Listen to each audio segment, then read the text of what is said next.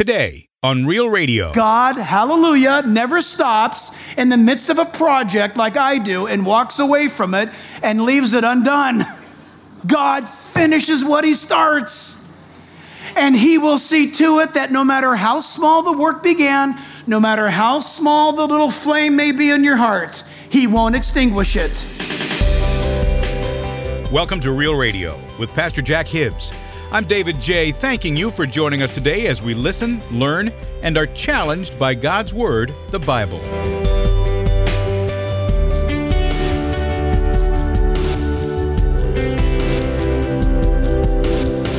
On today's edition of Real Radio, Pastor Jack now continues his series called The First Epistle of Peter with a message called Anchored to the One True God, and this is part 3. It's been said that a pat on the back really goes a long way. The Apostle Peter understood this, and his words of encouragement arrived just in time to bring comfort and inspiration, even though many Christ followers of Peter's day were suffering under the heavy hand of the Romans. Now, Peter reminds them that these trials and persecutions will not defeat them. The Bible also tells us that nothing can separate us from the love of God. Only God's Word and His promises can bring us such comfort.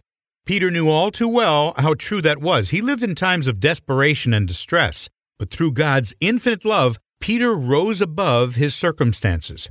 That's why his passion to bring light to those who are in the darkness and hope for the Christ followers who are enduring great suffering was his calling and one of his life's greatest ambitions. So today, on day 3 of this message, Pastor Jack goes on to say that God always finishes what he starts. No matter how small the work or how little the flame, His peace and grace cannot be exhausted. God will see you all the way through to the end. And now in his message called Anchored to the One True God, Part 3, here's pastor and Bible teacher Jack Hibbs. Try all you want to make yourself acceptable to God. It will never work. The Holy Spirit must be at work in you. And when He's at work within your life, Christian, you will be obedient to God. And then God turns and blesses obedience, so says the Bible. The greatest evidence of faith in God is obedience to God. I want to say that again. The greatest evidence of faith in God is obedience to God. In 1 Samuel 15:22, the Bible tells us that Samuel replied and said, "What is more pleasing to the Lord? Your burnt offerings and sacrifices?" That's church stuff. Samuel is rebuking Saul, and he's saying to Saul, you think God wants more of your money? Do you think God wants more of your animal sacrifices? Saul, do you think God wants more of your words? God doesn't want that stuff.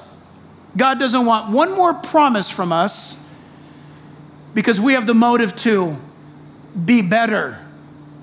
No. God wants us to come before Him broken and confessing, Lord, I can't do this, but by the power of your Holy Spirit. And Samuel goes on to say, He wants your sacrifice. He wants your obedience, I should say, to His voice. He says, listen, obedience is better than sacrifice, and submission is better than offering the fat of rams. God doesn't want you to go in and out of church and never change. God wants you to hear the gospel and be transformed. This is a remarkable truth. It's the power of God. The Bible also says in 2 Corinthians 5, verse 14, that it's for the love of Christ which compels us. That's a tremendous word. The love of Christ compels. What does that mean? It's the love of Christ grips us. There is an obligation to God. Listen, church, there's an obligation to God that comes out of us from love. I read a quote recently by General Thomas Gage. If you know your American history at all, at the Revolutionary period, is the commander of the British forces over North America for England. But he said something that I think just ties really well into this. He was a general, for crying out loud. He fought England's battles. He was decorated. And it says in his writings, and I quote, "I have fought her battles, and so to my England I retire. If ever she may need me, if ever she call, I can do nothing else but to obey." I love that. What Thomas Gage is saying is, I have fought the battles. It's time for me to retire. I'm retiring to England, my home. But should my nation that I love dearly with all of my heart ever call upon me again to fight her battles, I must obey. Why would Gage say that? Because he loved England. And listen, the same is true about Jesus. When Jesus says, follow me, okay, I'll follow you. But that, okay, I will follow you, comes out of what Peter said. To whom shall we go? You alone have the words of eternal life. I love you, God. Do you love the Lord? Do you love him? Now, every time I say that, church, please listen. Every time I say that, I'm always disgusted as to how little I love Jesus. But I want to love him more. My love for Jesus is always deficient in my observation. And then he says, listen, to the obedience of the sprinkling of the blood of Jesus Christ. To the sprinkling of the blood of Jesus Christ. If you're Jewish today, if you've read your Torah, those are Jewish words. The structure, the sentence, it's a Jewish statement. Yes, of course, Peter's a Jew. But Peter is lifting something out right out of the Old Testament. We've not only been chosen in Christ to be obedient, but the Bible tells us we've been chosen in Christ for the sprinkling. The sprinkling of the blood, referring to the ministry of the priesthood and the Old Testament. What that means behind these words is simply this, church. Without the sprinkling of blood in the Old Testament, there was no acceptance and there was no approaching God. And Peter draws from his Jewish heritage and he brings that in. And listen, you may want to write this down for previous, or I should say future study, but it's written in the Bible in Exodus chapter 29. The Bible tells us regarding that, you can just write it down, Exodus 29. It says that on the day that Aaron and the priest were ordained into the ministry, they were sprinkled by Moses with blood. Isn't that interesting? God said, sprinkle the priest with blood. In Exodus 24, on the day that God made his covenant with the nation of Israel, the people were sprinkled with blood. Isn't that crazy, right? The blood of the sacrifice. The priest would sprinkle the people. Aaron's bloody. The priests are bloody. The people now are sprinkled with the blood. Leviticus 14 tells us that on the day that the leper is cleansed of his leprosy, he is to be sprinkled with blood. You say, what does this matter, Pastor? It matters because, listen, there's three basic doctrines regarding the sprinkling of blood in the New Testament answering the Old. In John chapter 19, on the day that Jesus Christ was crucified, the Bible says he purchased our salvation with his own blood. Jesus became, as it were, your priest on that day with his blood. Are you with me? Secondly, right here, 1 Peter chapter 1 mentions the sprinkling of the blood of Jesus. And then the Bible tells us in Colossians chapter 2 that on the day that you and I put our trust in Jesus Christ, he cleanses you and I from all of our sins by his blood. Being cleansed of your sins is an answer to the Old Testament Leviticus. Remember, you're not healed of leprosy, are you? You have to be cleansed of leprosy. The Jews view leprosy as a display of sin. Jesus' blood doesn't heal you of sin. It what? Cleanses you of sin. And so this is a powerful statement. It immediately takes you and I to the remembrance of we've got a priesthood in heaven and Jesus is our great high priest. There can be no election, there can be no sanctification, there can be no obedience unless there's first the plan of redemption. And that's all in Jesus. Hebrews chapter 9, verse 19. Hebrews 9, verse 19. New Testament, but it's written to the Hebrew believers. Verse 19, chapter 9.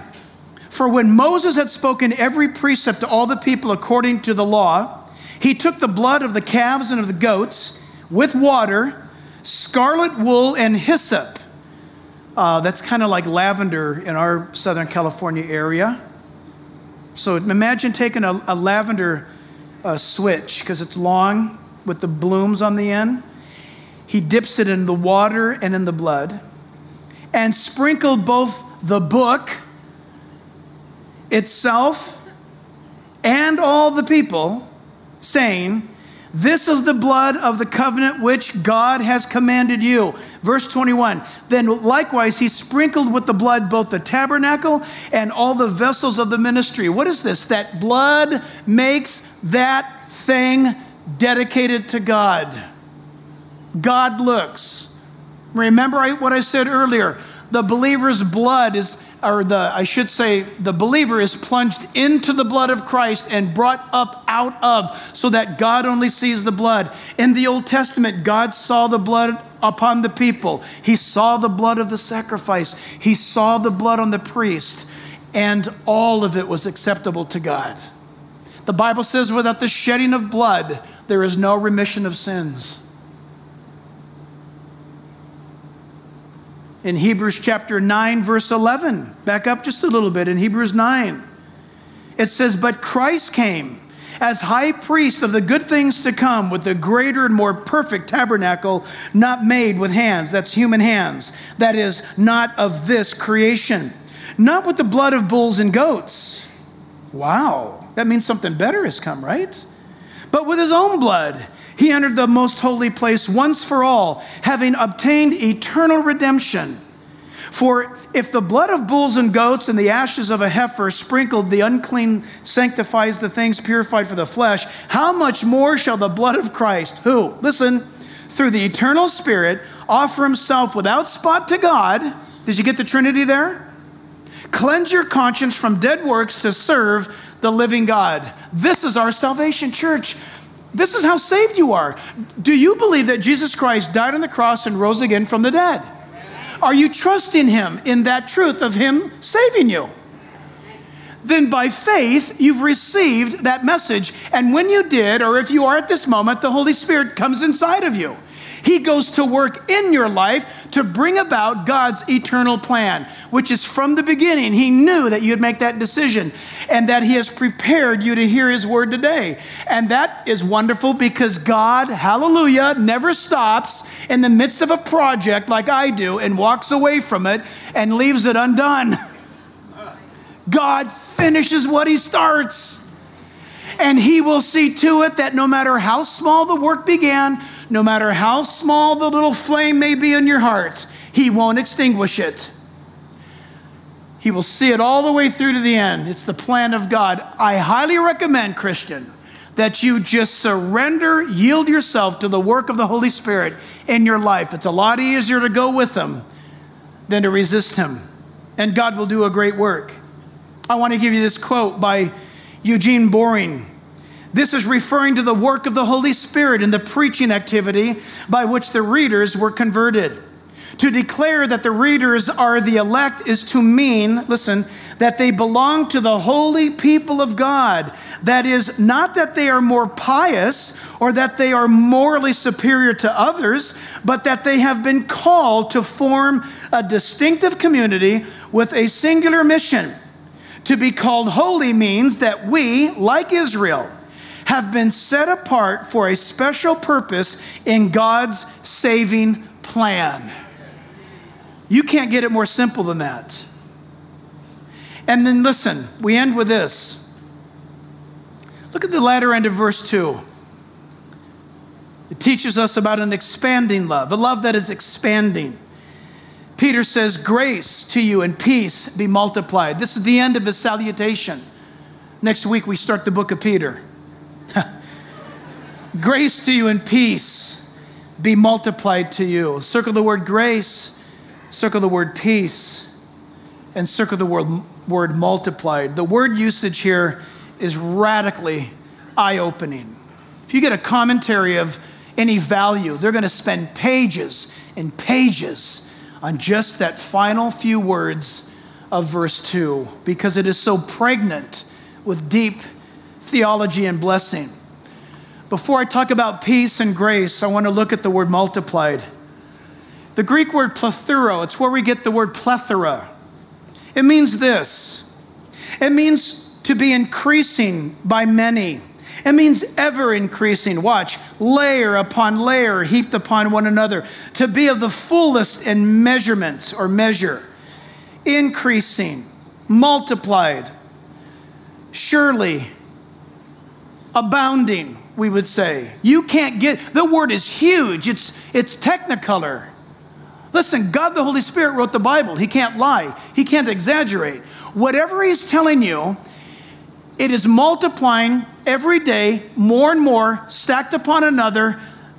This grace and this peace, you cannot exhaust. So what is it? What is its meaning?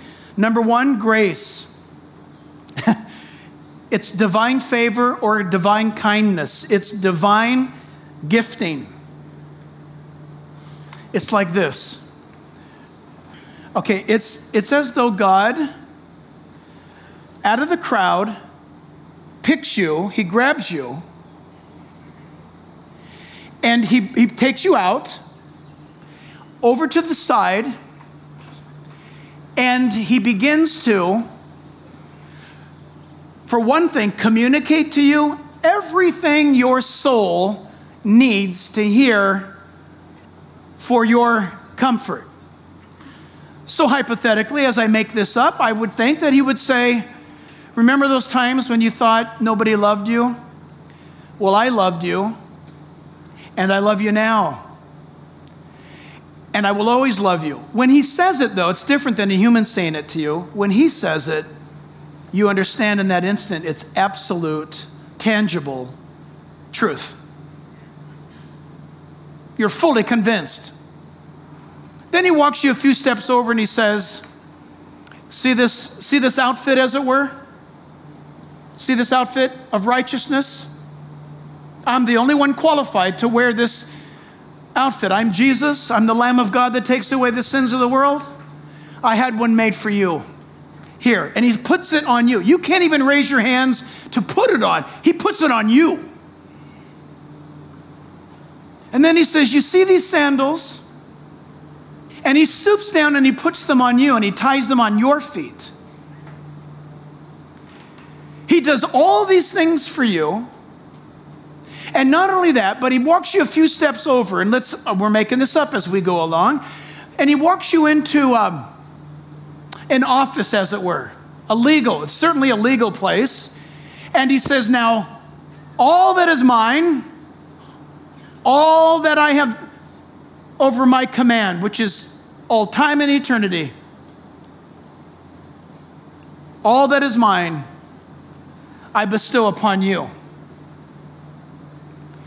And you are just as much mine now as my Father has always seen you in life and in eternity. And you've come home. And this is what has been awaiting you. Didn't Jesus say, let not your heart be troubled? You believe in God, believe also in me, for in my Father's house are many mansions. And if it were not so, I would have told you, but I go now to prepare a place for you, that where I am, there you may be also. All that the Son has, the Bible says he will give to you. And that is grace, ever abounding grace. Unearnable, unmerited favor, gifting by God himself. No human can do this. And then it's the word peace. The word peace means to place comfort in you or upon you. It means a peace that exists, but it's given. It means to possess a peace on the inside of who you are. It's a peace that comforts your heart and your mind. This is the peace, church, and we end with this. This is the peace of God. When Peter wrote to believers, he wasn't talking about peace with God. You may be here today and you're not a Christian. You do not have peace with God. You're fighting God. You don't like God. You hate God. You use his name in vain. You use the name Jesus Christ all the time, but not in a good context. You are whatever, and your life is without God. The Bible says you have no peace with God. The Bible says you're an enemy of God, so you have no peace. because there's no peace with God. The Christian now surrenders in that moment of salvation and now has peace with God because of the cross. And the moment we come to Christ, we go from having peace with God and we make our next step. Listen, Jesus walks us over and says, awesome, here, I'm going to put now my peace in you. And the peace of God is what gets you and I through every day of our Christian life. By His grace and by His peace that is constantly multiplying. Do you have problems? Do you have problems in your life? Do you have issues? Do you have things happening? God's word says, and this is where you need to grab it. You need to grab onto it. You need to say, Lord, you would say as a believer in your life's situation, God, I am taking your grace that is promised to me based upon your word, and I, God, am laying hold of your grace. Your abounding favor in the midst of this disaster that's going on in my life. Secondly, Lord, I am going to appropriate your peace. You said in your Bible that the peace that you give passes all human understanding. Church family, there's nothing like having the peace of God in the midst of an event. It's there for you. Ask Him. Ask Him. It's there. Father, we thank you for your word. We thank you for your truth and its power to convert the soul, and not only convert the soul, but to bring us who know you now, God, into an ever-increasing relationship with you that is all powerful, that is all practical. And God, I pray right now for those, and I understand, we all understand, there was a day when we would seek after peace through drugs or drink or through relationship, and we were only left the worst for it. But then your word comes along and announces to us the answer. It's Jesus. We thank you, Father God, for Jesus Christ. We thank you, Lord God, for these deep and strong truths. And as we embark further now into the epistle of Peter, we pray that we would be so transformed, Jesus, as a people of God. Lord, we love you and we thank you for putting that work in our hearts. In Jesus' name, and all God's people said, amen. Pastor and Bible teacher Jack Hibbs, here on Real Radio, in his message called Anchored to the One True God, Part 3. Thanks for joining us today, and our hope is that you stir up the flame that is within you, knowing that as you move forward in His will, He's always going to have your back. Anchored to the One True God, Part 3 is part of Pastor Jack's series called The First Epistle of Peter. It's a series that takes us through the life and times of the Apostle Peter, whose love for Jesus Christ carried him through great persecution, and whose compassion for others still inspires us today. And we'll continue on the next edition of Real Radio. You know, the Apostle Peter reminds us that it's the Lord who gives us strength. But we all know that there's strength in numbers. So why don't you join the thousands who are following Pastor Jack on Facebook, YouTube, and Instagram? Become a part of what's happening with continuing updates, posts, messages, Bible studies, and so much more. Also, be sure to comment, hit the like button, as we've made that very easy for you. Simply go to our website, reallifewithjackhibbs.org, to access Pastor Jack on social media. That's reallifewithjackhibbs.org. Or you can find it on the Real Life mobile app for your smartphone or tablet. Hey, we've got a special offer for you. The Life and Bible series is now available on an MP3 CD. And for a gift of any amount, you'll get 17 complete audio messages, along with Pastor Jack's sermon notes, all on one disc. Yeah, you'll get the notes too. Just go to our website, reallifewithjackhibbs.org, and take advantage of this great offer on the Life and Bible series. And remember, it's yours for a gift of any amount at reallifewithjackhibbs.org. That's reallifewithjackhibbs.org. This program is made possible by the generous contributions of you, our listeners. Visit us at reallifewithjackhibbs.org. That's reallifewithjackhibbs.org. I'm David J. Until next time, Pastor Jack Hibbs and all of us here at Real Radio wish for you solid and steady growth in Christ and in His Word. We'll see you next time here on Real Radio.